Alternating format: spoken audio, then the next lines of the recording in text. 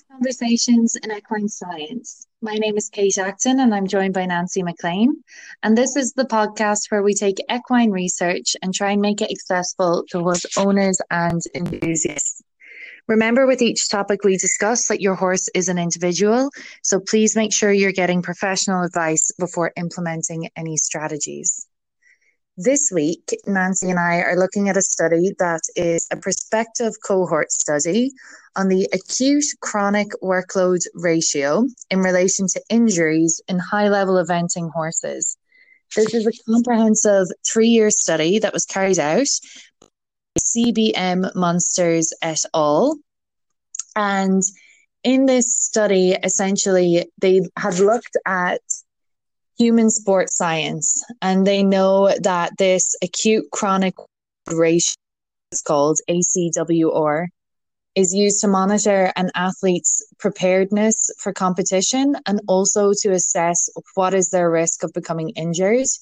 So the aim of this study was to investigate and apply that to horses, and in particular to elite eventing horses. So 58 international eventing horses were chosen. They were eligible for the study, and they were in levels of CCI2 to CCI5. So that is Concours Complete International, and that is a competition rating particularly for eventing, and that's given by the international governing body for the sport. So it kind of lays out at what point in their sporting career they're at, depending on the level. And it was a really interesting study. One thing that stood out to me that Nancy and I have discussed before is they refer to the percentage of wastage that happens in horses. So when horses do end up getting injured at ability to perform, they found in lower level event horses that wastage was ranging from about 28%, but in the higher level elite event horses, 45% of the horses were wasted because of injury. And we kind of compare that to race horses. What did you say the number was in racing, Nancy? It was 53% in racehorses. So that's pretty comparable. I mean, you're only talking about 8% difference. They looked at the speeds as well, because they evaluated, if high speeds and sprinting speed had an impact on the injury occurrence. And in eventing, the horses don't even canter at as high a speeds as you would imagine they would, and they don't get anywhere near the speeds that racehorses meet. So for that injury level to be at 45% wastage, and racehorses are in the 50s, low 50s, it is quite eye-opening to see that correlation.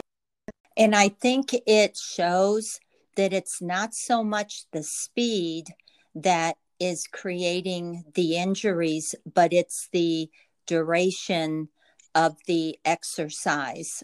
And when you deviate from your fitness plan, so I think recovery time is imperative, that you don't overwork the horse too soon between sessions.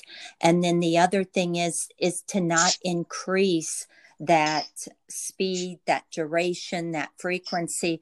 Remember during the biomechanic episode we talked about increasing one of those by 5%, but not all of them. So it's so important to take time, especially when you're coming off of a layoff. You've got to really make sure you don't overstress that horse. This study was carried out over 3 years. So that was a total of 94 individual competition seasons that were monitored. And so that's a really vast amount of training, competition, workload management that they're looking at in these 58 horses. And they did find that when injury was occurring was actually the week after. So in week 1, if the workload ratio was in excess, then it's actually in week 2 that we're going to see the horse show that injury.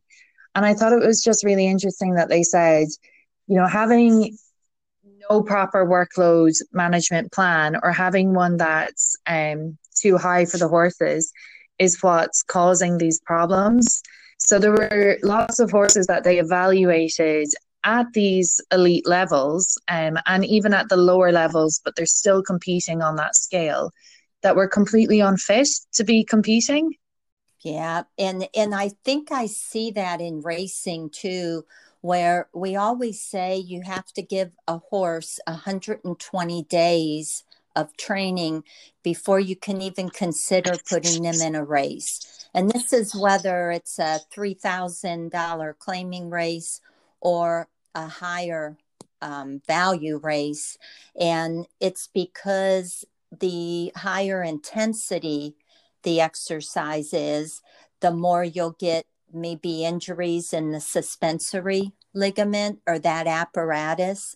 And then also, if you've been in training just 2 months, there's a higher chance of an increased risk of fatal or catastrophic injury when you increase speed and distance, both of them, and the horse isn't ready to take that on. I always think about this too. I don't know if we've mentioned it on any of the other episodes, but the term, I think I've mentioned it maybe before when we've talked about mucking out stables, but the term farmer strength, it's kind of like this thing that's taking over more in fitness industry circles, where we're looking at the fact that we don't need to work ourselves to exhaustion or to depletion in order to be able to build muscle strength and muscle memory, because they looked at these farmers that were like really strong because they're throwing hay bales all day, every day. But none of these farmers are working themselves to a point where their whole bodies are aching, because then they're not fit to work the next day. And applying this to people is really useful. Like, you don't need to be lifting insane weights, and you don't need to do it within a 30-minute period. Give yourself more time, do it slowly, do less weights, but do more reps. And I think when we apply that then to horses, that's kind of what clicked with me with this research, was saying, look at the workload that we're actually applying, because what we're asking them to do and the training plan we're coming up with, we need to consider that any given day of the week, they may respond to it differently. You can have a set training workload that rotates week on week. So it just changes slightly each week, but it's quite a similar process in building up muscle. And if that horse is, a little bit more dehydrated one day, a little bit more fatigued, a little bit more stressed, it's going to respond completely differently to that amount of work. And it may not actually be capable of that amount of work, even though it did it, last week or even the days before. So that acute and chronic workload ratio really is just calculating a rate of change in your training program. And the more you increase that rate of change, the more you increase that injury risk. And in this paper, it's saying that increase can be as much as 3 to 6 times. That's incredible. Yeah, it's a lot of stress on a horse that isn't prepared to take it on. Now, external factors was that speed and distance and frequency, but internal factors were actually like heart rate and more the bodily, the respirations. And there's a saying on the racetrack that when you bring a horse in from a workout, you'll say he's blowing like a freight train. Well, that kind of tells you that he got something out of the work, but if his recovery time to return to a somewhat less amount of respirations, that tells you the fitness level. And then also there's muscles along the spine. And another saying is you could roll a bowling ball down their back. Well, that means they've really corded up, that it's wide, those muscles tightened up where you could roll a bowling ball. But what you really want to see for fitness is to be able to roll a tennis ball down that groove. And then you know you're approaching good fitness level in a horse. Now, you don't want to be overfit either, because then they're kind of wound like a rubber band too tight. So it is a lot of experience and just intuition.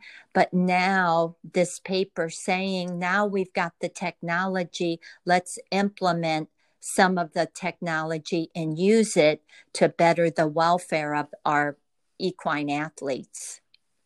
And this is the thing, like, there's obviously calculations and maths behind this, and some areas of mathematics are absolutely my forte. Unfortunately, ratios never were.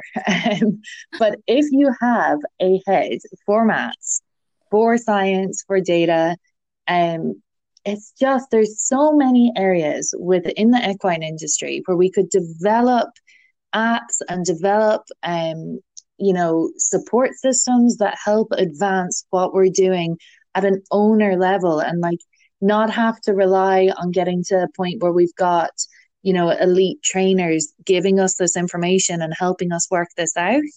And I just think it's so interesting because it said that this chronic work ratio can be used to monitor training programs of eventing horses and help determine whether the horses are well prepared for physical demands of competition.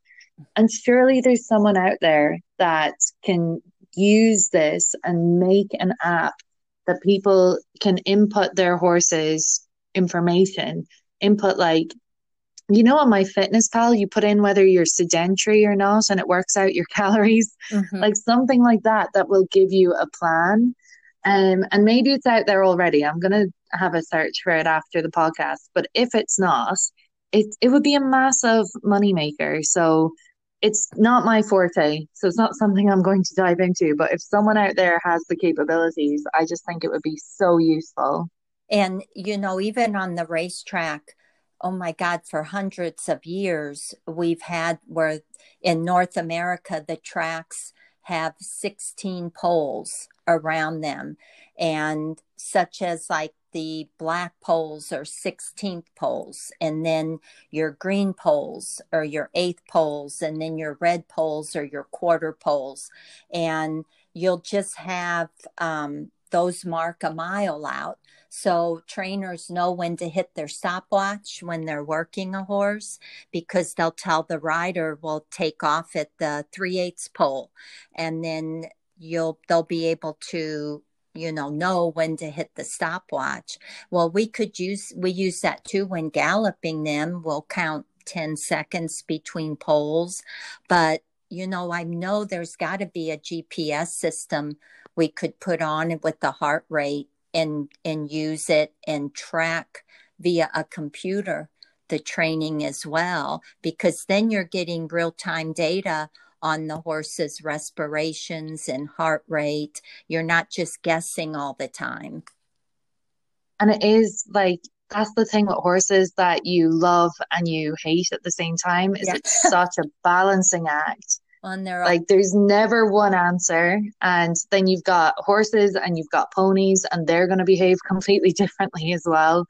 So it is, I think when it comes to all this, there is so much that you just have to see with your individual horse what's going to work. But having the information more readily available and having ways like that you can measure out what you're doing is just a really useful step. Yeah, there's got to be a Peloton for horses, right? I know. That's the next thing. We should say that to Tom Brodall from Hudson Aquatic. Yeah. They should make a Peloton for horses. That's right.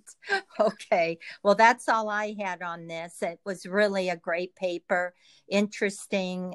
All the numbers and how they came up with the ratios and all that. So, it's good information. And I think the best thing is don't go too fast, too quick with your horses, especially when they're looking at competing in these events as spring is coming up and people are getting ready for those events. Hopefully with COVID, we'll be able to have more this year. Fingers crossed. Yep. So I did have one point of business, Kate. Your dog is kind of a bigger star for the podcast than what horses or we are even. So I got some emails saying, whose dog was it? What's the dog's name? And what's the story with the dog? So last week, and I can't remember, I have two dogs. I can't remember which one decided they wanted to collaborate on the podcast, but one of them barked last week. And for those asking, I have Millie, who is an 8-year-old Bichon, and she has lived with my family while I did the typical thing you do when you're younger. I got a dog and then I went to college and then I moved country. And the whole time she's my dog, but my mom and my dad had her. So now that I'm back in Ireland full time, Millie has moved in with me. And then my other dog is a rescue called Willow.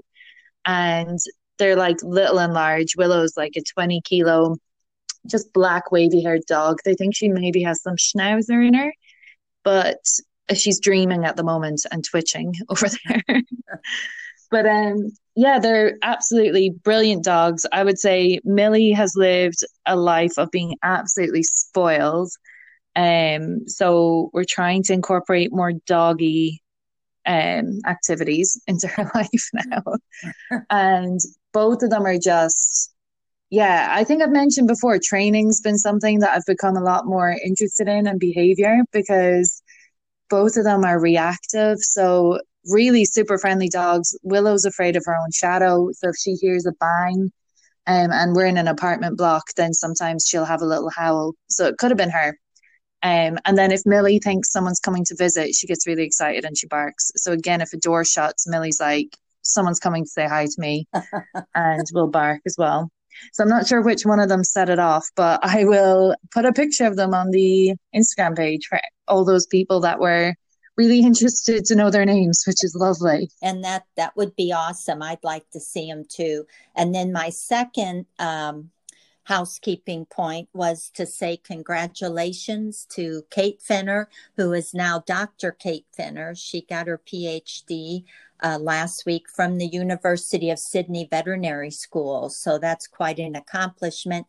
We've had Kate on the podcast before, and we just want to say a huge shout out. Congratulations. And she's like put an amazing amount of work and effort into that. Like, Nancy, you were saying it was 9 years of study. So what an achievement to have done that. Yep. And I think she started getting an equine science bachelor's and worked her way up because she wanted to contribute to behavior and welfare articles. And she's the one that used eBark as her PhD project. So anyway, if you're interested, have a listen to the Kate Finner interview and sign up for eBark and kind of assess your own horse. That would be e-barq.com.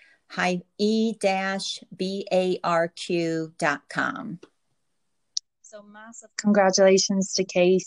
She also has a website, Can Do Equine, Kandoo. And Nancy, you said she does different webinars, is it? Yep, she has a YouTube channel, and she does live feeds if you're having problems with your horses. So visit Can Do Equine, and she's got sign up emails and videos and just all kinds of free information to help the welfare of horses. Brilliant.